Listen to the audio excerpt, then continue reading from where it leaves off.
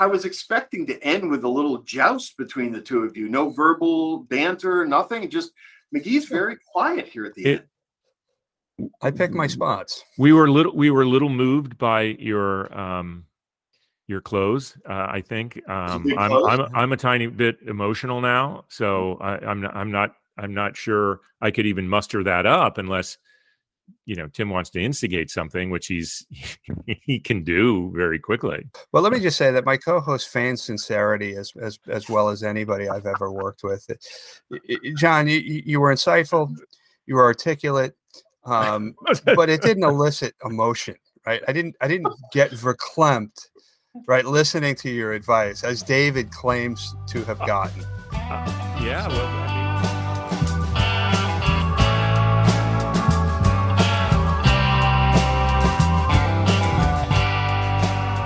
welcome to Wait, What?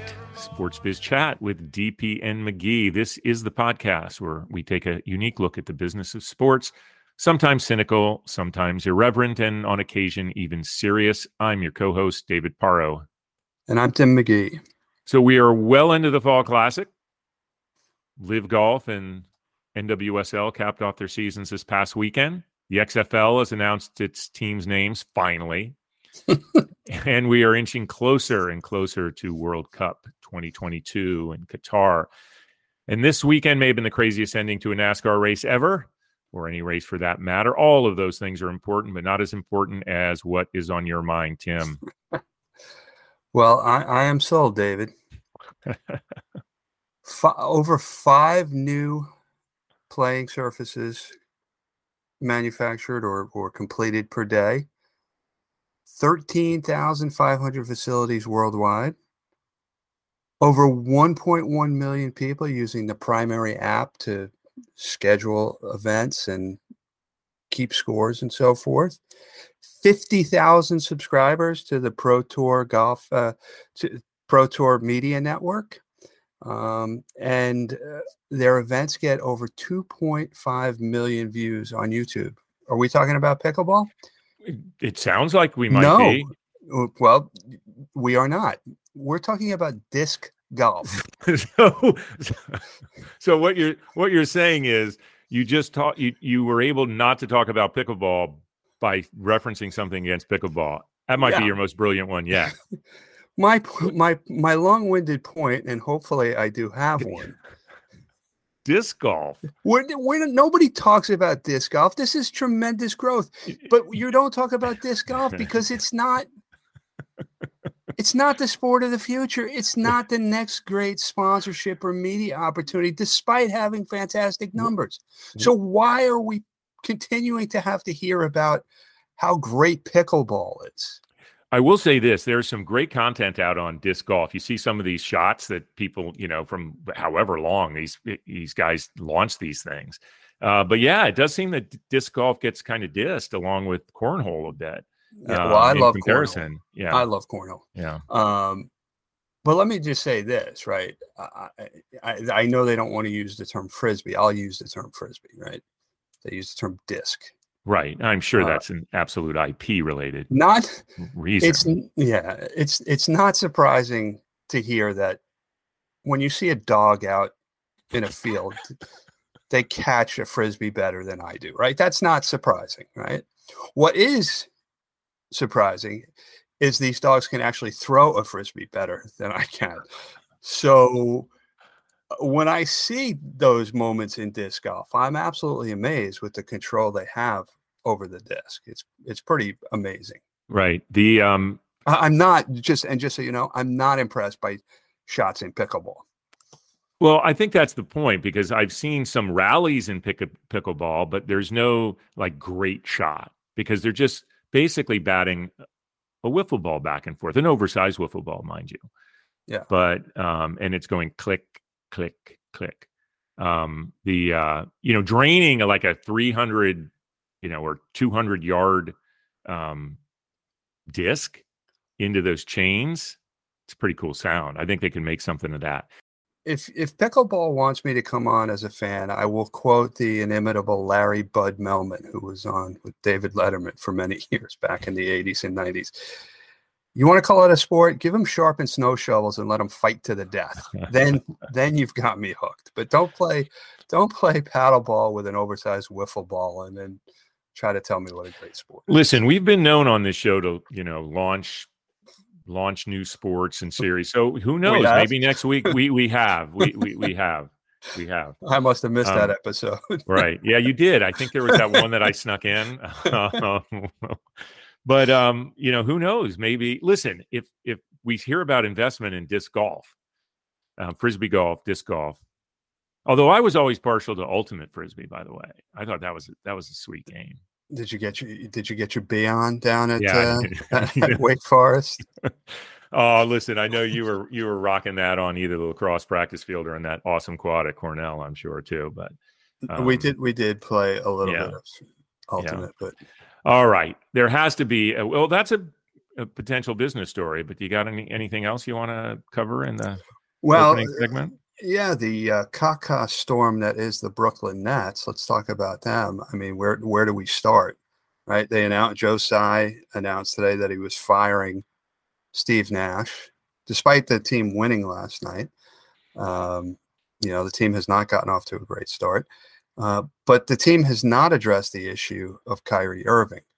For those of you who haven't been following this story, Kyrie Irving, the Nets star guard, came out with some pronouncements that were blatantly anti-Semitic in support of a movie which is anti-Semitic. I don't know which is worse, his comments or the fact that when he was called out on them,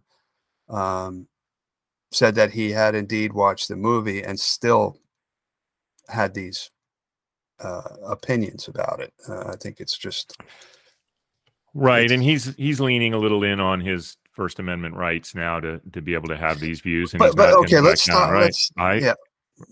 Let's stop right here. Okay, first of all, the First Amendment refers to government censorship of free speech. It doesn't have anything to do with an overpaid athlete coming out and making anti-Semitic comments.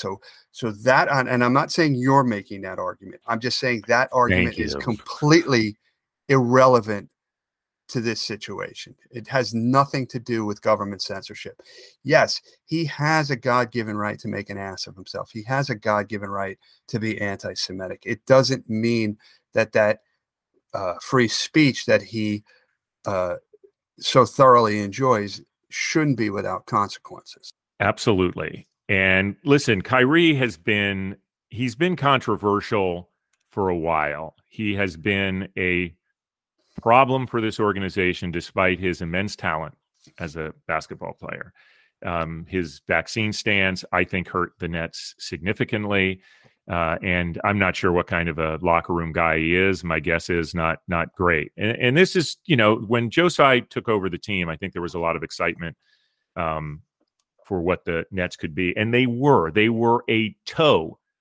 a half an inch away from going to a championship 2 years ago when the Bucks beat them, when they had Harden, Kyrie, and Kevin Durant all assembled. And they had Blake Griffin coming off the bench. And Blake Griffin. And I mean, it was just the team that was supposed to win it all.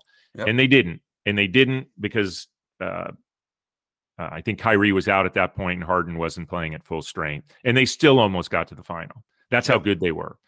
And then the Nash situation seems to be a bit of a surprise, but it seems like the after KD, and we've talked about that on this show, requesting a trade, it didn't end up coming through. They seem to be somewhat on board, and the team has gotten off to this horrible start, and they fire the coach. And then, interestingly, some news coming out today that the expectation is that they're going to be hiring Ime Udoka. Wait, what? The guy who is under a season-long suspension in Boston. But it's brilliant for Boston in terms of being able to, because he probably wasn't going to come back anyways. Yeah. So this was a story that I'm not sure if we talked about, but he was suspended for having an affair with a staffer, and they suspended him. They didn't fire him; they suspended him, And so the word out is, at least what's being reported, is that he is likely going to be the next hire, which, and our friend, sports attorney Mike McCann has already said this ends up looking like a brilliant move for Boston, because they never will end up having to actually have fired him, where they would have had to have a big payout. So just this whole scene surrounding the Nets just seems to continue to be, and I feel bad. I have a dear friend that works at the Nets, that's done a great job there over the years, and it just seems like there's always kind of one more thing, and the Kyrie situation is absolutely ridiculous. I was really excited to see a number of fans that bought themselves onto the courtside seats and wore "No Room for Anti-Semitism" shirts at the last game. I was like, good on those folks. Yeah, talk about your free speech rights. But it'll be, right. I'm surprised the league has not come out, and if not punished him, even spoken about it. Right. I know that they asked to make a statement. I believe he has had a discussion with ownership, but I'm not sure where I mean, you said it. People have a right to say things that are ridiculous and things that have repercussion. We talked about Kanye last week. I want to say one thing on the Kanye issue that didn't come up. We discussed, because Kanye likes to go by just the letter YE now. And we had a debate. We had a debate. It's pronounced yay, but you actually said something funny. It's like, no, he doesn't even, we're not even going to call him by what he wants to be called now. He's just going to be Kanye after his performance. But it is yay. And everybody's dropping him. He tried to show up at Skechers, and they threw him out. He just showed up unannounced at Skechers. There was a very funny skit on Saturday Night Live about that. Yes, there was. If you haven't watched it, you should go back and see it. Yeah, it's like, I guess he couldn't find the address for Keds. I don't. The only thing funnier than seeing that skit on SNL would have been actually seeing him show up. Somehow there has to be security tape of this. I want to see that. Yeah, and listen, I think he has some serious mental health issues that we shouldn't make light of. We can make light of some of his antics, right? But I do think he has some serious mental health issues that need to be addressed for his sake. You may be right, and I don't like to necessarily venture into that, because I'm certainly not a. Well, he has mentioned that. He has mentioned that in the past. So I'm not diagnosing him. But what I'm not going to do is, in matters of such egregious anti-Semitism, if he has issues, he has issues, and if in his dealing with those issues, he's able to learn something, then great. But I'm not going to cut anybody slack on that, because explaining behavior is not excusing behavior. Right. Little lighter note. So a lighter note, something happened. I mentioned it in the intro. Happened this weekend at Martinsville. And for those of you that have been to the Martinsville Speedway, it's a short track. It's a half mile, and it's crazy. It's basically two tight turns and straightaways and drag strips. Ross Chastain made what many people are saying is the most unbelievable racing move of all time, not just in NASCAR, but maybe ever. And even Formula One drivers seem to have become aware of this. And not only did what he did was, coming into the last turn, he put his car on the wall.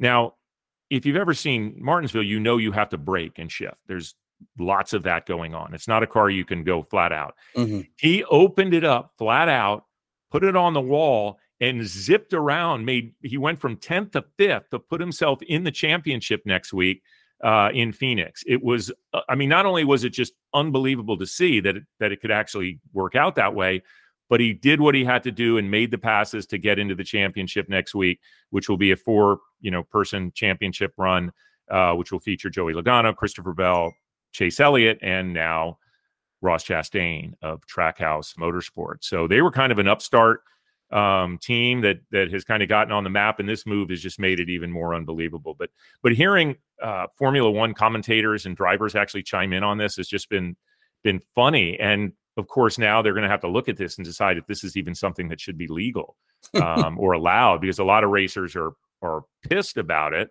And I get why they might be pissed about it, because you're looking around saying, wait a minute, could that possibly be legal? And there's nothing that says it's not.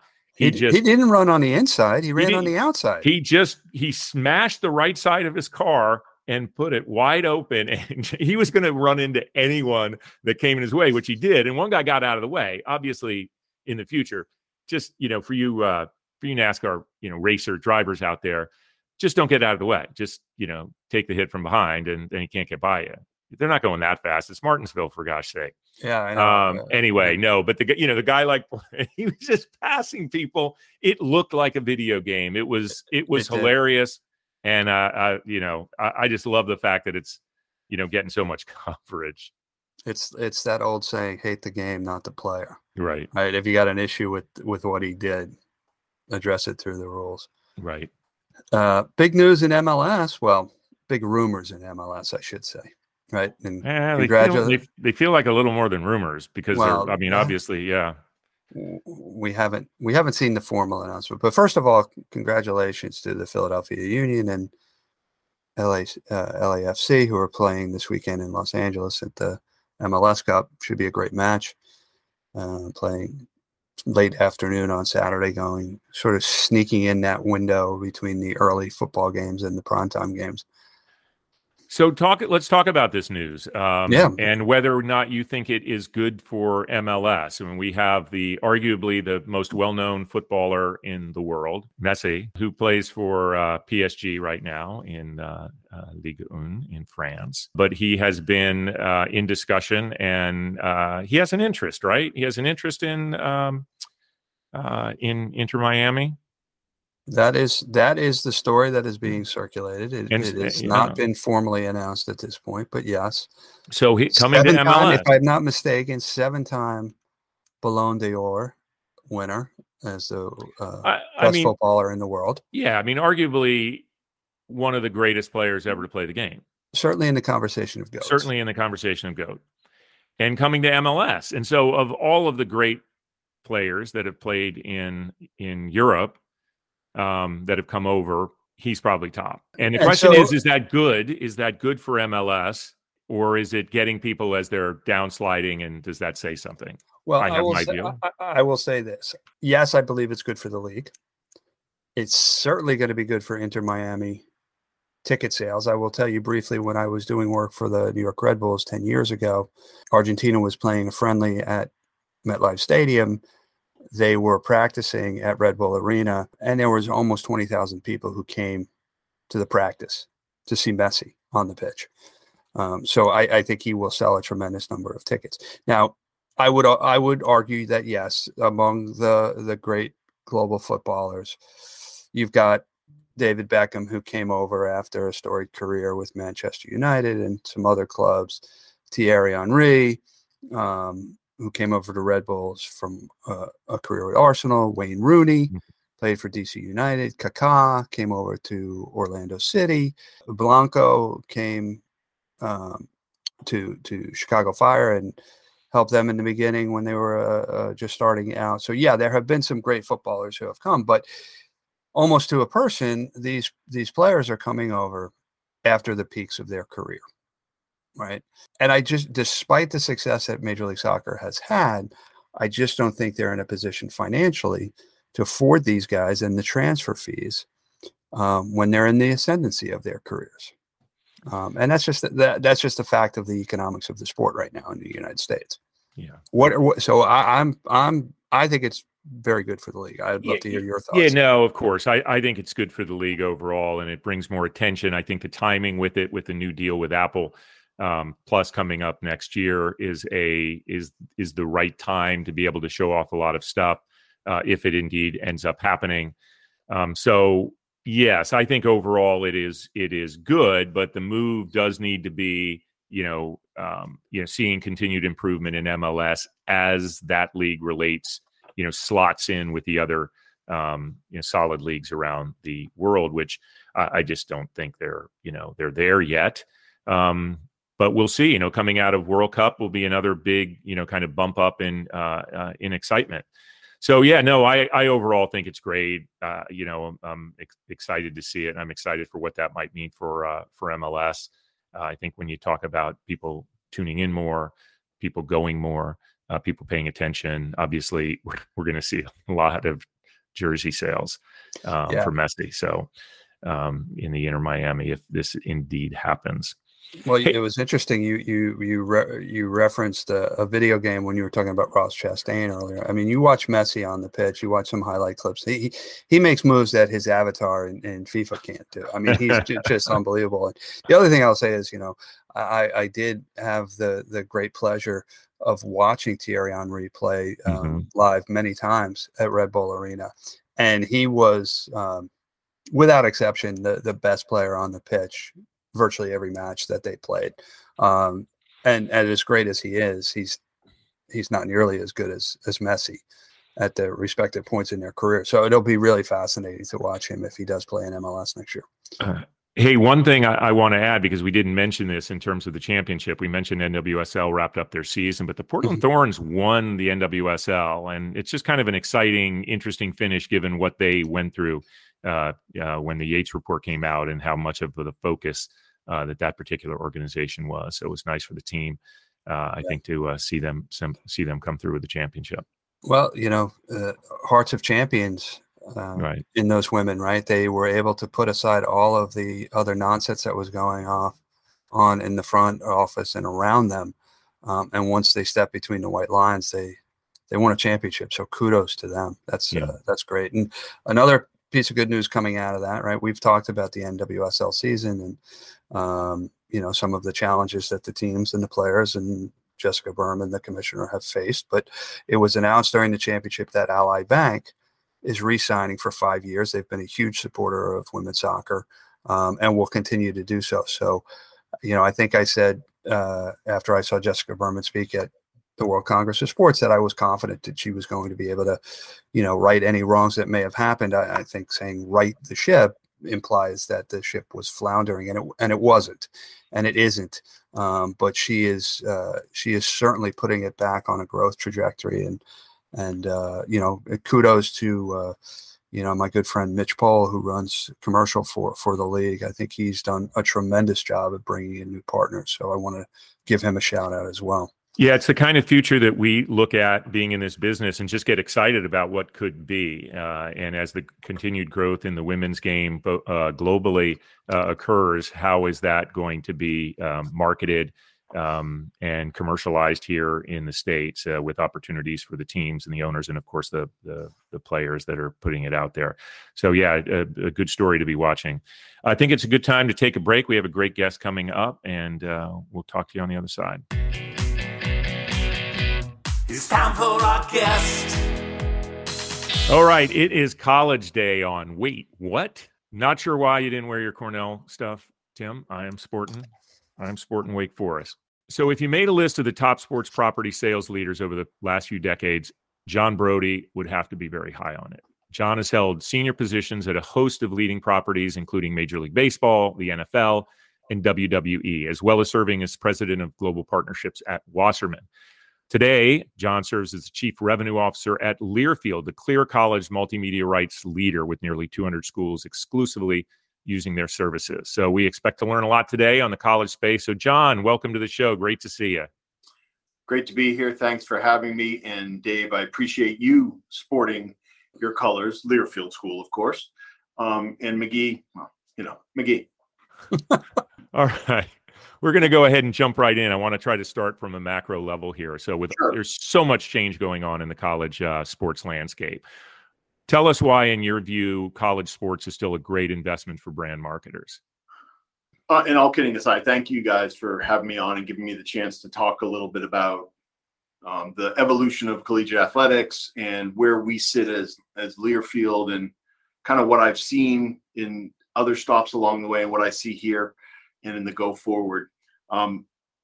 College sports has this special romantic connection to small towns and big cities, to graduates and soon to be, to families. It's kind of this romantic connection where you forget how big, how strong, and how vibrant the strength of the fan base is. 182 million people in the United States around the world call themselves collegiate athletic fans. You look at the power of college football. You go back a couple of weeks, the Tennessee-Alabama game did double-digit rating. You look at what we're doing in these different schools and what we're doing on the field of play, it's pretty compelling content. And I think if any measure, you look at where college is today versus where it was maybe 10, 20 years ago, college is on the rise and college is growing, and college is more a part of the water cooler talk, the constant banter between a Wake Forest grad and a Cornell grad. It is part of life, and the connection people feel to college is just deeper and bigger and stronger than any professional sports team, taking nothing away from them. I had the good fortune of spending time at both baseball and football, and the tremendous fan base they have. But bumper stickers belong on the back of cars when you went to that school. Face painting invented on the college campus. Bonfires are not a marketer's idea. They just happen because of the passion of the students, the alumni, and the overall community that is college. I've had the good fortune over the last year to travel all around the country and see this from the biggest of the big to the smaller schools. And there is one consistent theme, and that is passion. The passion of the students, the student athletes, the alumni, those that have come before and those who will come in the next generation. And the last thing I'll say about college, which I love and I had absolutely nothing to do with, but we leverage the heck out of it, is what other brand can you say every single year guaranteed will get younger? The demo gets younger every single year. And all we have to do is keep having people who are deans of admissions who let kids come in if they've earned the right. But just think about it in your life and in where you guys have worked. If you could say your fan base gets younger every single year, I think that's pretty differentiated. So a lot of great things happening in college. Excited to talk about it over the course of the next hour with you guys. Great. So, John, I remember not too long ago, collegiate sports was a local play, right? And now with the growth of the conferences beyond their regional boundaries, right? The Pac-12 goes as far east as Colorado. The Big 12 is going to be virtually, coast to coast. Is there an opportunity for a brand marketer to take it and drill it down locally, or do they have to look bigger, more regionally, more nationally when they're looking at utilizing collegiate sports as a marketing and a sponsorship platform? Yeah, I think it starts, Tim, that collegiate sports is local. It starts on the campus. The feeling that you get walking on one campus in one part of the country is very different than walking across the green on a campus in another part of the country. And that's where it starts, right? It starts in that local town and that local rivalry. Maybe it's Iowa versus Iowa State. Maybe it's Florida versus Florida State. But it kind of starts with that rivalry. But the power and the strength of collegiate athletics has grown so much, and fans have been flocking and voting with their feet and voting with their devices and voting by turning the dial to collegiate athletics, that it inherently has evolved. Like sports has evolved. When we started in the sports business, sports didn't sit at the very epicenter of all things content. It does today. And college has gone along with that because of the power of the rivalries, the power of the passion that people feel, and then ultimately this amazing connection and this romantic connection with college campuses. So my answer to your question directly is it's local and national, because we now have the ability in Learfield. We have over 180 schools that we represent. We can go from east to west, from north to south, but we can also go school by school, and we can give you that rivalry of Michigan versus Ohio State, or that rivalry of Wake Forest versus, I guess we'll go Carolina. We'll give you a rivalry there. You'll be happy. Yeah, we hate them. That's good. Yeah, I mean, you hate them certainly, but those rivalries matter, right? Duke, North Carolina, all of those rivalries matter. But what's happened, Tim, is actually it's grown. So it has that national footprint now. So it starts local and it's grown national. And the national element to it, as he puts on his he just threw that on. This is going to be a video right here. I can't believe he just went to there. Be true to your school. Yeah. Sorry, John. The reality is it gives us a chance to deliver for marketers, right? If you want that Iowa versus Iowa State rivalry, we can do that. But if you want to go and have a national platform, Old Dominion's a new partner of ours. They have relationships with a significant number of schools, east, west, north, south. We can deliver that full national solution too. And that is something that we've grown and developed over time, and I'm benefiting from as I sit in the chair here in 2022. So with what you've done with the example that you just gave there, where they are utilizing a number of the individual school brands, and they're using mascots, I believe. They are. And you're able to build what amounts to a national campaign. It used to be, well, I can do a number of schools. And now we have a thing called the College Football Playoff, which obviously has a national platform as well. But I was curious about the other things that you are doing since you've come on board at Learfield to try to create that an actual college kind of national hook, like that national intellectual property for college that is more than just the sum of the individual schools that are shown in like in the Old Dominion ads. Yeah, what's fun about this is Tim asked the local question and you asked the exact opposite question, which shows why you two are so good together, right? Yeah, way to look at it. But look, candidly, there had always been this desire to have a national halo in college. That doesn't mean the rivalries that we just talked about, Tim, don't matter locally. But how do you deliver scale? And how do you deliver for national advertisers who want to take on the national halo that is college sports? How do you deliver for them across multiple screens, across multiple seasons? Another thing that's different about college, we don't just play in the fall, we don't just play in the spring or just play in the winter. We're playing all the time because we have all of these sports, men's and women's, Olympic sports, football, baseball, field hockey, whatever it may be. We have so much to deliver. There was always this yearning on how can you deliver it at scale nationally. And what Learfield has been able to do, and I'm benefiting from, is we've been able to bring together many of the top schools in the country and actually deliver something that is kind of incorporated across many different types of schools. It may be some of the largest schools, University, of Texas. It may be a smaller school like Wake Forest. But all of those different elements can come together in a national platform. And now it's small because it's so academically competitive, David. Let's be honest, right?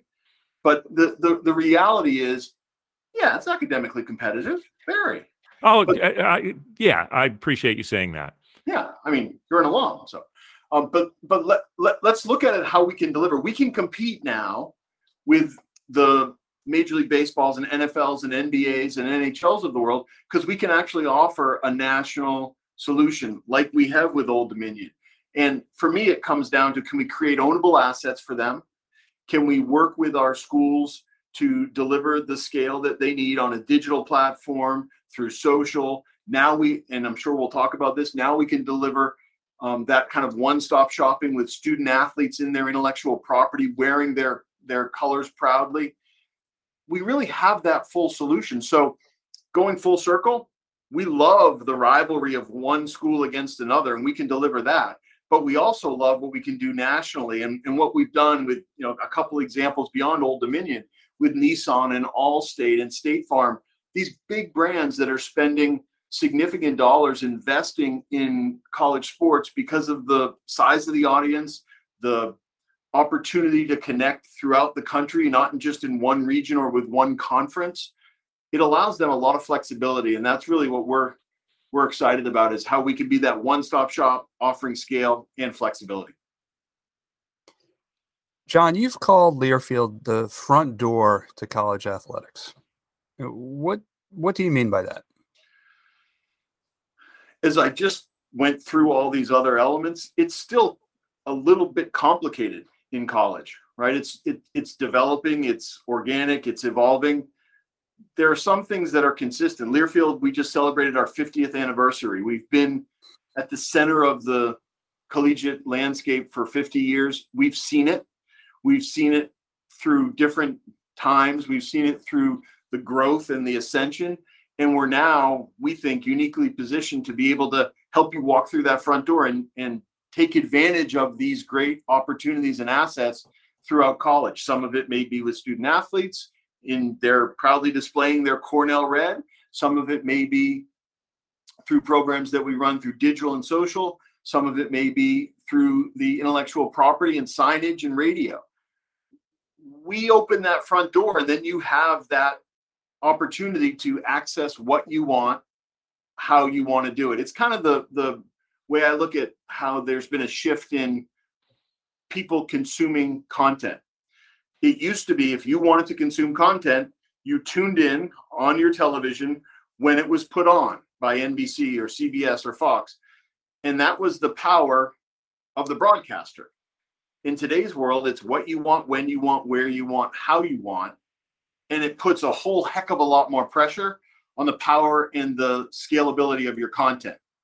And for us, we think that gives us an advantage because we are so confident in the passion people feel and the connectivity they have to the content that is college, whether it's game day or any day, right? We don't think we're about Saturdays in the fall or March with college basketball.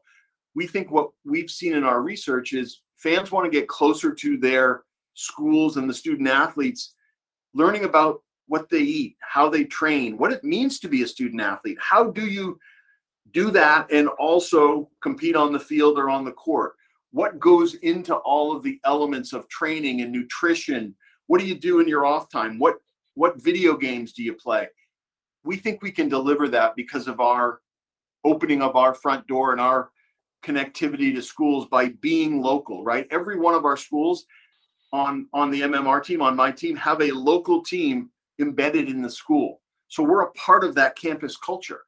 We also offer the national overlay, but it starts with that connection to the campus and the athletic department. So that's why we think we're that kind of unique open door to college athletics from east, west, north, south, but also from content to game day to every day and everything in between.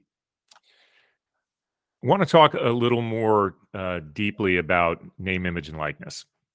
You mentioned it a little bit. It's one of the pieces that you're putting. We've read about the Allied Initiative, which is something that you guys are pioneering to try to, I guess, standardize this. I know from personal recent experience that still there is a lot of some degree of challenge on different schools having different programs and how are these things coming together. But take us through a little what you're trying to do with Allied and what this will mean, if not today, tomorrow, for brand marketers that really want to get involved, not just with the school colors, but with student athletes.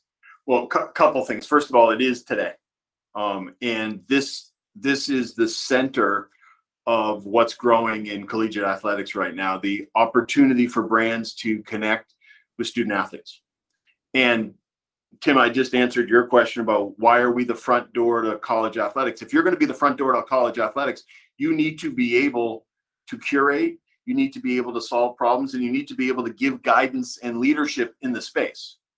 And we feel that we do that through the Learfield Allied solution that we offer to our school partners and then ultimately delivering to our brand partners. Look, it is complicated. There are different state laws. The state of Texas is very different than the state of Illinois. That's very different than the state of California. And we want to first make sure that we are helping our schools and our student athlete and their student athletes to understand what all this means, what it means to make sure that you are complying with your state law. How do you safely go about this? How do you get a sense for what the brands may be wanting to do and connect if it's the right opportunity for you, or maybe it isn't, and that's okay too. So we open that front door. We offer Learfield Allied, which is really just a partnership with our schools, which is tying the intellectual property of the school with student athletes if student athletes want to participate. We don't represent student athletes. We represent the schools, and we proudly fly the flag of those schools.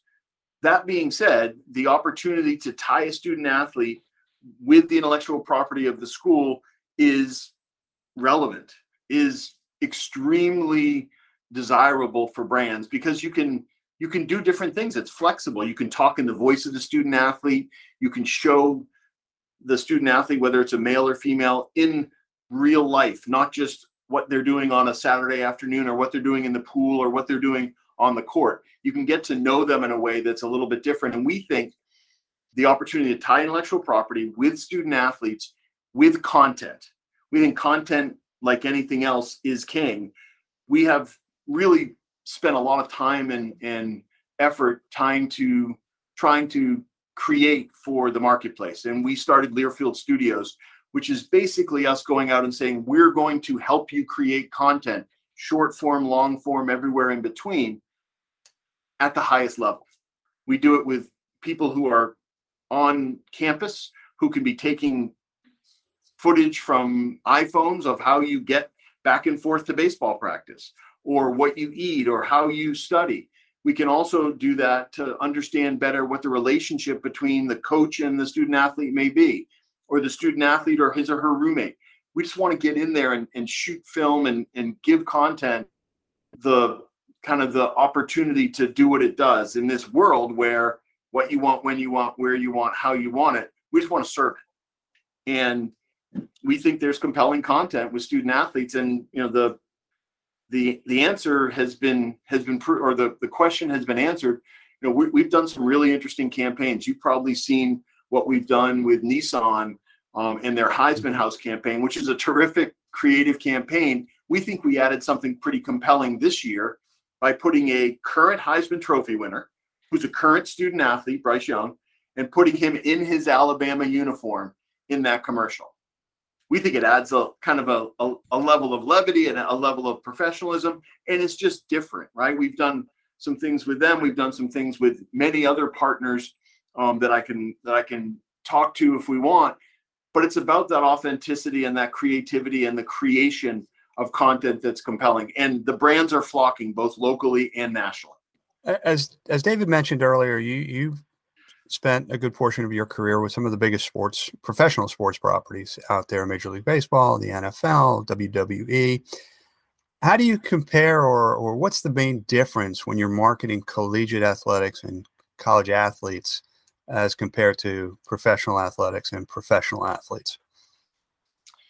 Yeah, I learned a lot in those stops along the way, Major League Baseball, NFL, and WWE. And WWE and Major League Baseball are very different, but they are all in the NFL, but they are all professional athletic leagues or institutions.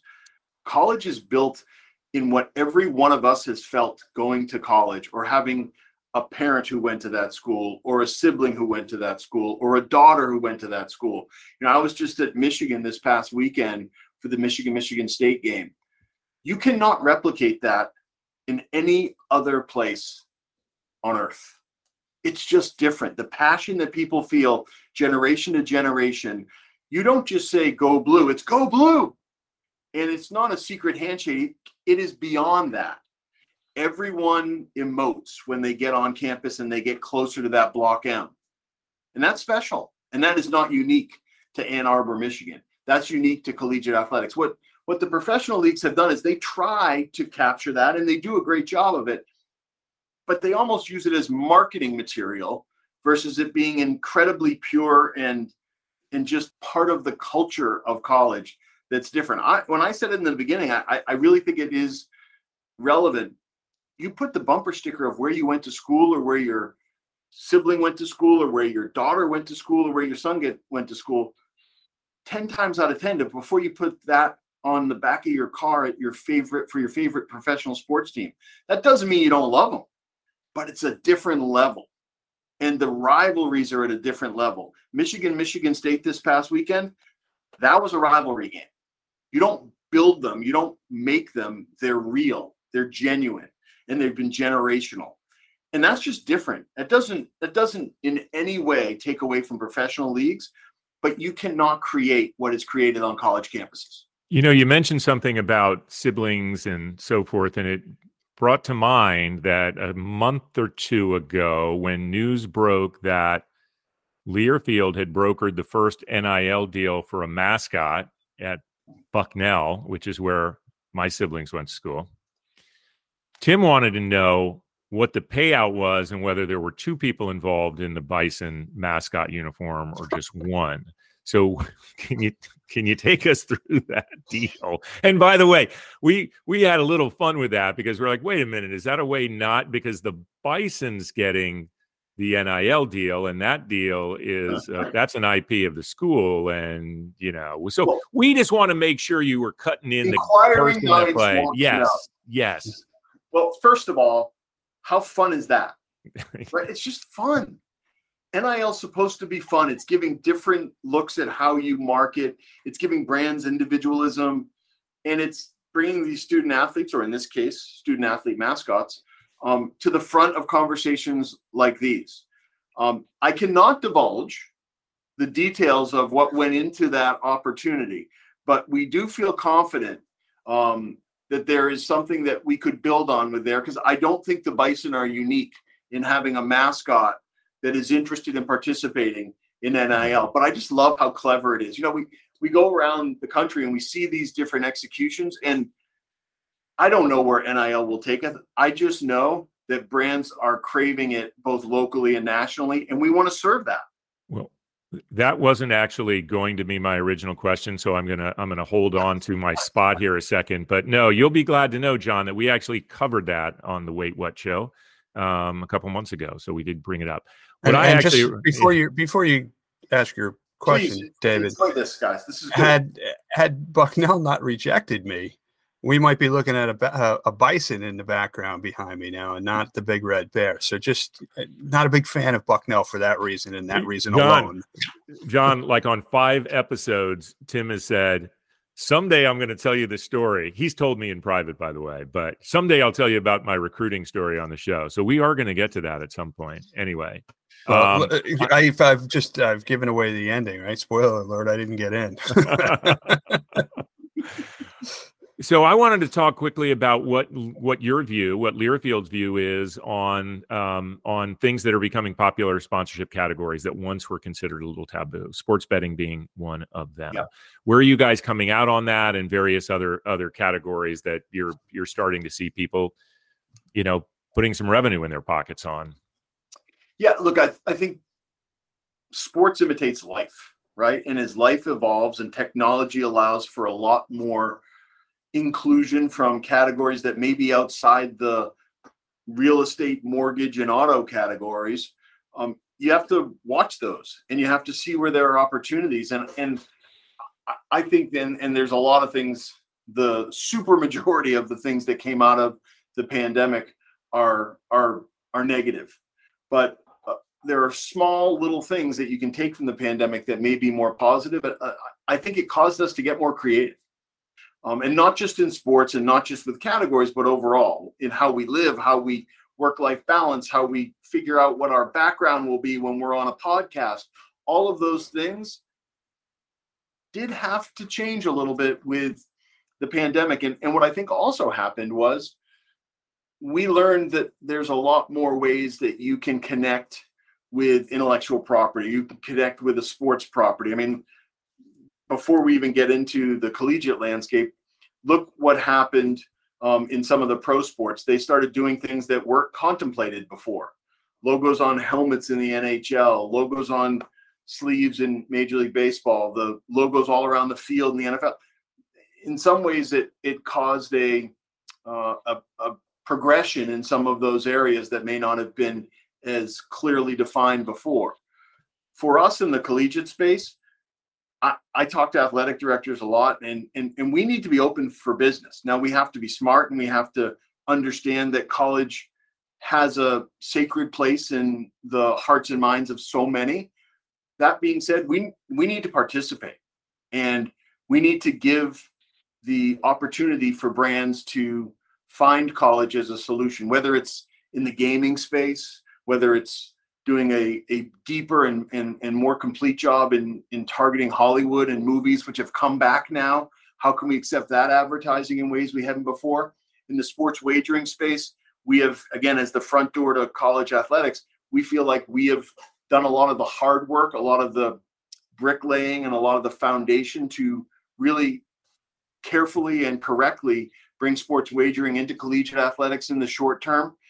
We have a partnership that allows us to make sure we're doing with U.S. Integrity. We started a joint venture called Bet Detect to make sure if we're going to do sports wagering in the collegiate space, and I think we all agree it will happen in the short term rather than the long term, we're going to do it and make sure that it's safe and make sure the athletic departments understand what wagering is going on in their space tied to their institution.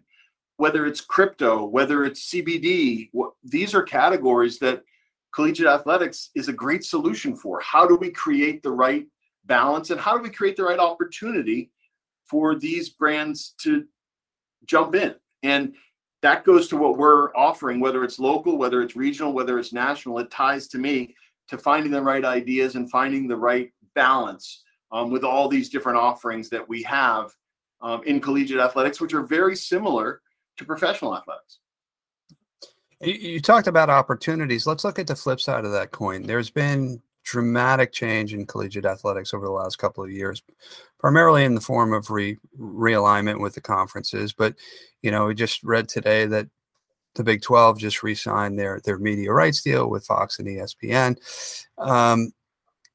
And so there will be a period of sort of calm, but then invariably there'll be another period of dynamic change. What are the biggest challenges over the next couple of years as things start to shake out, as you see them from where you sit, John? Yeah, change and evolution is good. So I'll start there.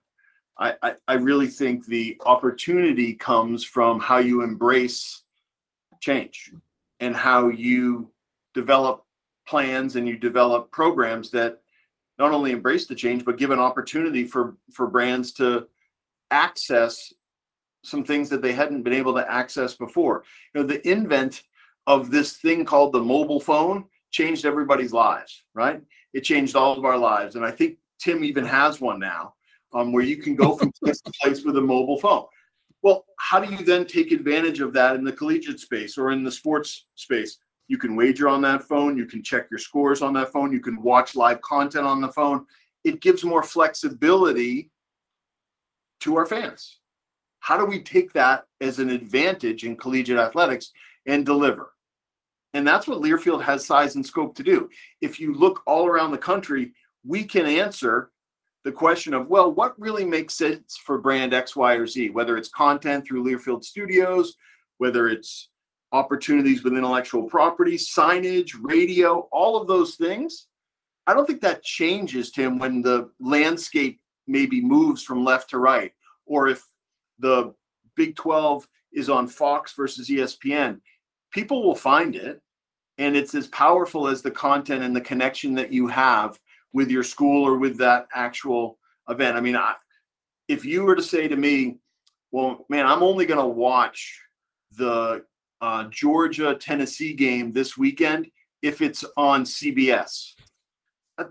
No, you aren't. You're going to find it wherever it is, because that's must-see TV, and it's must-see TV live, which is what makes sports just different. So whether it's an SEC versus a Big 10 or an ACC versus a Big 12, good content, good games, good rivalries, good opportunities for brands, those sell themselves. Right. And that's why the broadcaster pays the schools and the conferences instead of vice versa. Exactly. Hey, listen, John, we have covered a lot of ground and we appreciate the time, but we do make our guests sit through two final questions that can be a little rough. So I'm just giving you that warning. The first one is... I appreciate it. Let me prepare. Okay. The first one is... Where'd your career get started? Where'd you started? So I grew up in a small town in Maine. I'm the son of a federal judge. Everyone in my family are lawyers, and everyone in my family are lawyers married to lawyers. So when Tim was busy trying to get into Bucknell, I was trying to figure out what liberal arts school I was going to go to, which led me to the LSATs to law school. And a funny thing happened on the way to law school. I found that I was really intrigued by brand marketing. And when I graduated from Tufts University, I joined an advertising agency in New York. I was a part of one of their programs where you go in with 25, 30 other people. And one of my clients at Young and Rubicam left his job to go become the first chief marketing officer at Major League Baseball. And I would love to say I had a really great plan on how I would get it. I got lucky. One moment I was marketing Colgate Total toothpaste, which I loved. And then it transitioned into following a former client to Major League Baseball and being part of the group that set up the corporate sales and marketing division there. And, I'm fortunate that I have a chance to speak to a lot of young, aspiring potential sports executives. And I talk about how you can't look at this career path as a straight line. If you want to one day be the president of the New York Mets, that doesn't mean you start in the mailroom and you work there for 26 years. And then after your 26th year, you'll be able to be the president of the New York Mets. You have to look at opportunities and take them. And I took a risk and I left an advertising job to go to Major League Baseball. And then from there, I got really excited about sports, and I got really excited about what I could do to maybe contribute in my small way. And I would just say anyone who's looking at the sports landscape, the example I always give is what I do and what Theo Epstein did, very different. He just happened to work in sports, but he's a general manager. It has nothing to do with what I do, right? I'm a revenue generator. I'm a leader. I'm a sales team manager. I'm a brand person, right? That has very little to do with following the waiver wire for the Chicago Cubs or the Boston Red Sox. So as I look back at what I did, I didn't take a straight line, but I got a lucky start in sports. You touched on a lot of these as you were answering that. Is there anything else specific that you'd like to add to somebody, particularly a young person looking to break into the business, to make sure that that they think about before they're jumping in? I also, in life and in your career, I think timing is everything. You have to find the right balance, but you also have to find the right timing, and you have to take risks. If you don't take risks and you look at your career as a straight line, I don't think of it. Look at our careers, right? I mean, Tim's been doing this for a while. Dave, you and I, we've had many stops along the way where we've been able to kind of collaborate on things. And I didn't know where it was going to take me. I just found opportunity, and you have to take opportunity when it comes. And timing is everything in life, whether it's in your career or not. And I'm just fortunate that I've had some pretty good timing, and I've been fortunate to be taught by some pretty awesome leaders along the way. Commissioner Seelig was really influential in my growth and development at Major League Baseball, Tim Brosnan, Bob Dupay, and then all the way through in the other places that I've been. I can tell you that Commissioner Seelig and Vince McMahon, very different type of leaders. But I learned an incredible amount about leadership from both of them. They just go about it in a very different way. So that, I guess, is a little bit of a piece of advice, but also kind of how I got from point A to point B. Yeah, very, very true. And certainly I would agree in terms of the path that we take. But you've also passed that learning along to an awful lot of people. And so that's much appreciated too. John, really great chat. Loved it. Glad we were able to get this scheduled. Best of everything to you. And thanks for coming on the show. I was expecting to end with a little joust between the two of you. No verbal banter, nothing. Just McGhee's very quiet here at the end. I picked my spots. We were a little moved by your clothes. I think I'm a tiny bit emotional now, so I'm not sure I could even muster that up unless Tim wants to instigate something, which he can do very quickly. Yeah, I'm sorry, John. What? You're probably looking ahead and trying to pick that Cornell College hockey schedule, which games you're going to go to. Well, we're going to go see Princeton this weekend down at Princeton. Definitely go to the Harvard game. I'll be up there a few times. But let me just say that my co-host feigns sincerity as well as anybody I've ever worked with.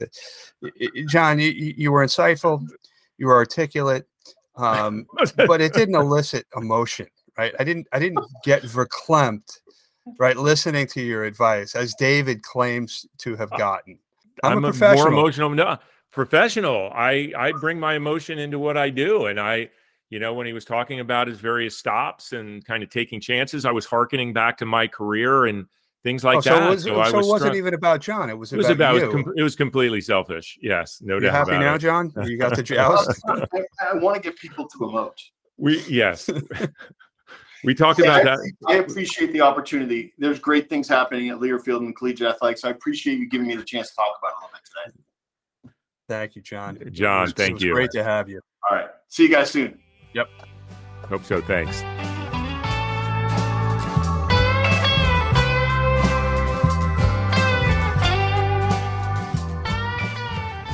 Thank you again to John Brody. David, we are so lucky that we have so many friends that have been so successful in the sports industry or willing to come on this show. It's great. I mean, we have an embarrassment of riches when it comes to our guests. We really do. So we're gonna do a segment that we have done in the past, and I know that you want to do it more often. So hopefully we will be able to do it. This segment features questions that we got on our Twitter feed from my students in the sports marketing class at St. John's University. And so for those professors and educators out there and students in sports marketing and sports management, we would love to get your questions. Hit us up on Twitter at DP and McGhee, and we'll cover them on a future episode. Is there something you'd like to know? If there's something you'd like to know, ask us and we'll answer it on this show. Let's go through a couple, David, if you don't mind. I'll start. Here's from Yavi. He said, "Hi, Professor. Just watched episode 41 of your latest podcast. My question is, since you watched the game of pickleball and thought it was do you think it is something you will try in the future since it's one of the fastest growing sports in America?" Now, David, when I saw the name, I didn't know what the question was going to be. I did pick that question at random, but Javi, sure.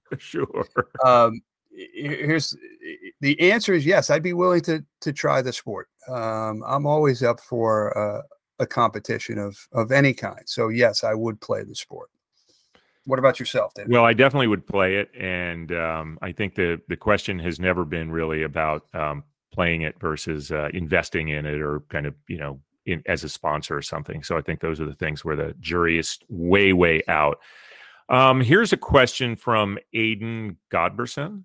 Yep. Which is more of a personal one, which I thought was kind of interesting. I assume that your career path in sports came from a passion for sports. With that being said, was there ever a phase in your career where the workload was difficult or stressful and made you fall out of love with sports? The answer to the main part of the question is absolutely not. No. But this is a business where if you have some success, you are going to work weekends, you are going to work nights, because that's when people watch these events. So if you're working on any side of the business, it is going to be consuming. During my early times at McDonald's, I had my second child on the way, and I was on the road a lot. There's part of that I wish some time I had back, if I'm being honest. But it never made me not love what I was doing and the passion that I had, not just for sports, but for the business of sports and the matching of doing great brand programs utilizing sports. So I think that while it can get stressful, never fell out of love for what I was doing and for sports. Yeah, and what I would say is I agree with you. I feel the same way. But once you do get in this industry, you look at sports as a spectator. You never watch a sporting event the same way as you did before you got into the industry. I tell people I've been doing this 25 plus years. There's been two occasions, where I have been able to get so entrenched in a game and so deeply involved in a game, I forgot that I was a sports marketer. One was Game 7 of the 2003 ALCS. Aaron F. Boone hitting that home run to beat the Red Sox to keep the curse of the Bambino going for one more year. And the second time was the 2005 Rose Bowl, where many people call it the greatest college football game of all time, where Vince Young and University of Texas beat Matt Leinart, Londell White, and Reggie Bush in USC. And being at that game in the Rose Bowl, surrounded by all those people, I sort of forgot I was in the sports industry. But otherwise, you look at it differently, right? You just, because of what we do for a living. So let's take another one. Here's a question. It said, I just got finished watching episode 34 of your broadcast. Do you agree with your guest speaker, Mike McCann? That's Mike McCann, the lawyer, not Mike McCann, the sponsorship guy from Amazon, just for clarity's sake. They both went to Georgetown since this is college day, though. Yeah. So do you agree with your guest speaker, Mike McCann, that the government and Congress should step in and get involved with the NCAA in regards to name, image, and likeness, or should this be an NCAA handled issue? Interesting. We just got through talking about that a little bit with John, how different states have different laws and regulations. So the ideal way to handle it would be if there were federal laws that leveled the playing field across all 50 states, so that no program, simply by virtue of what state they were located in, would have some sort of recruiting advantage over another program. Now, whether or not we'll ever see that, I don't know.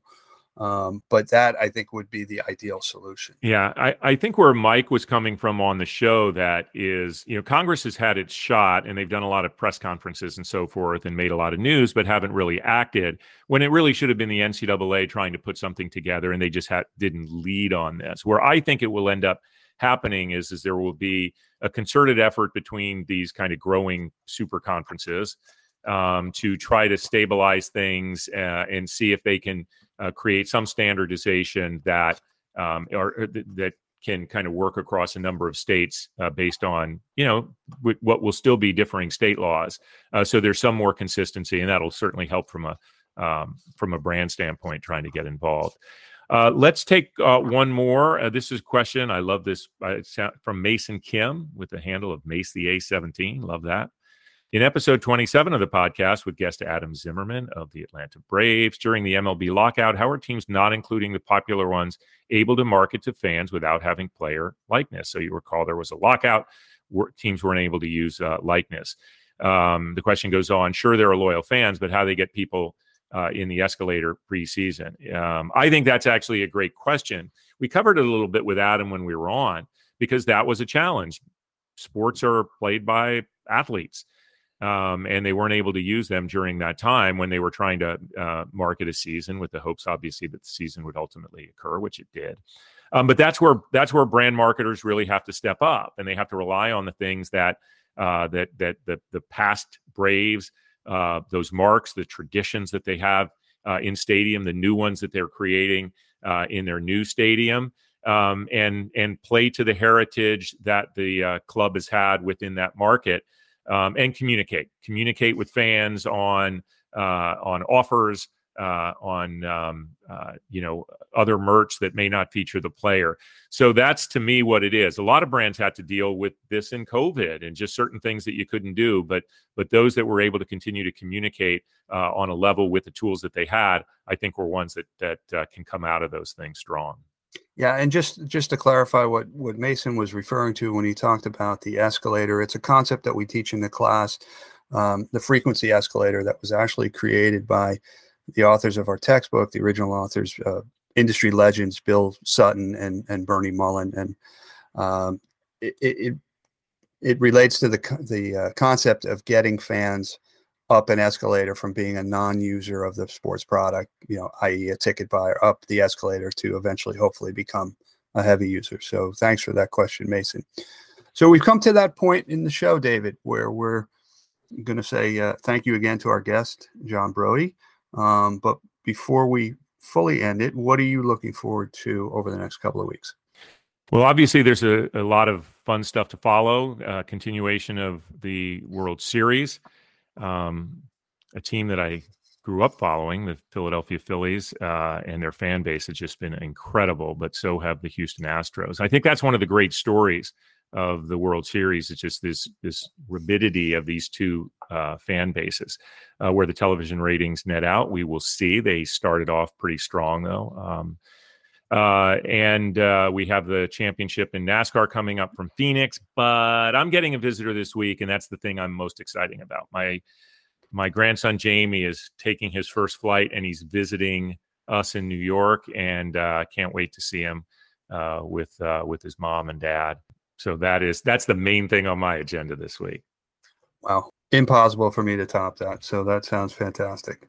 But in case you're interested, I'm going to be watching the fallout from the Michigan fight. Attack is probably a better term, that happened in the tunnel after the game. To Michigan State's credit, they immediately suspended a number of the players. Jim Harbaugh doesn't think that's enough. He doesn't think apologies are enough. There are actually some law enforcement agencies involved, and we'll see if there's any criminal charges that come out of the attack of the Michigan State players on a Michigan player in the tunnel after the game. I thought it was fascinating that Harbaugh came out as strongly as he did, as quickly as he did, and call for that type of action. I guess I didn't expect it, but if you look at the incident, it certainly would brutal. Suggest that something along those lines should take place. Yep. And before we sign up, just one quick shout out to my friends at AT&T, my former colleagues. Sports Innovation Lab just listed the most innovative sponsors, and AT&T was in the top 5. So congratulations to Mike Hovey, Jamie Kerr, Bill Mosley, and the rest of the team down in Dallas and Atlanta. Congratulations. You guys continue to crush it when it comes to sponsorship. So thank you to our listeners. We really appreciate the feedback and the comments we get. I don't think a week goes by where David or I don't hear from somebody who talks about something they heard or something they learned or something they enjoyed on the podcast. So we really do appreciate that. Please feel free to share, feel free to comment. Until next week, he's DP, I'm McGhee, and we'll speak then. Thanks.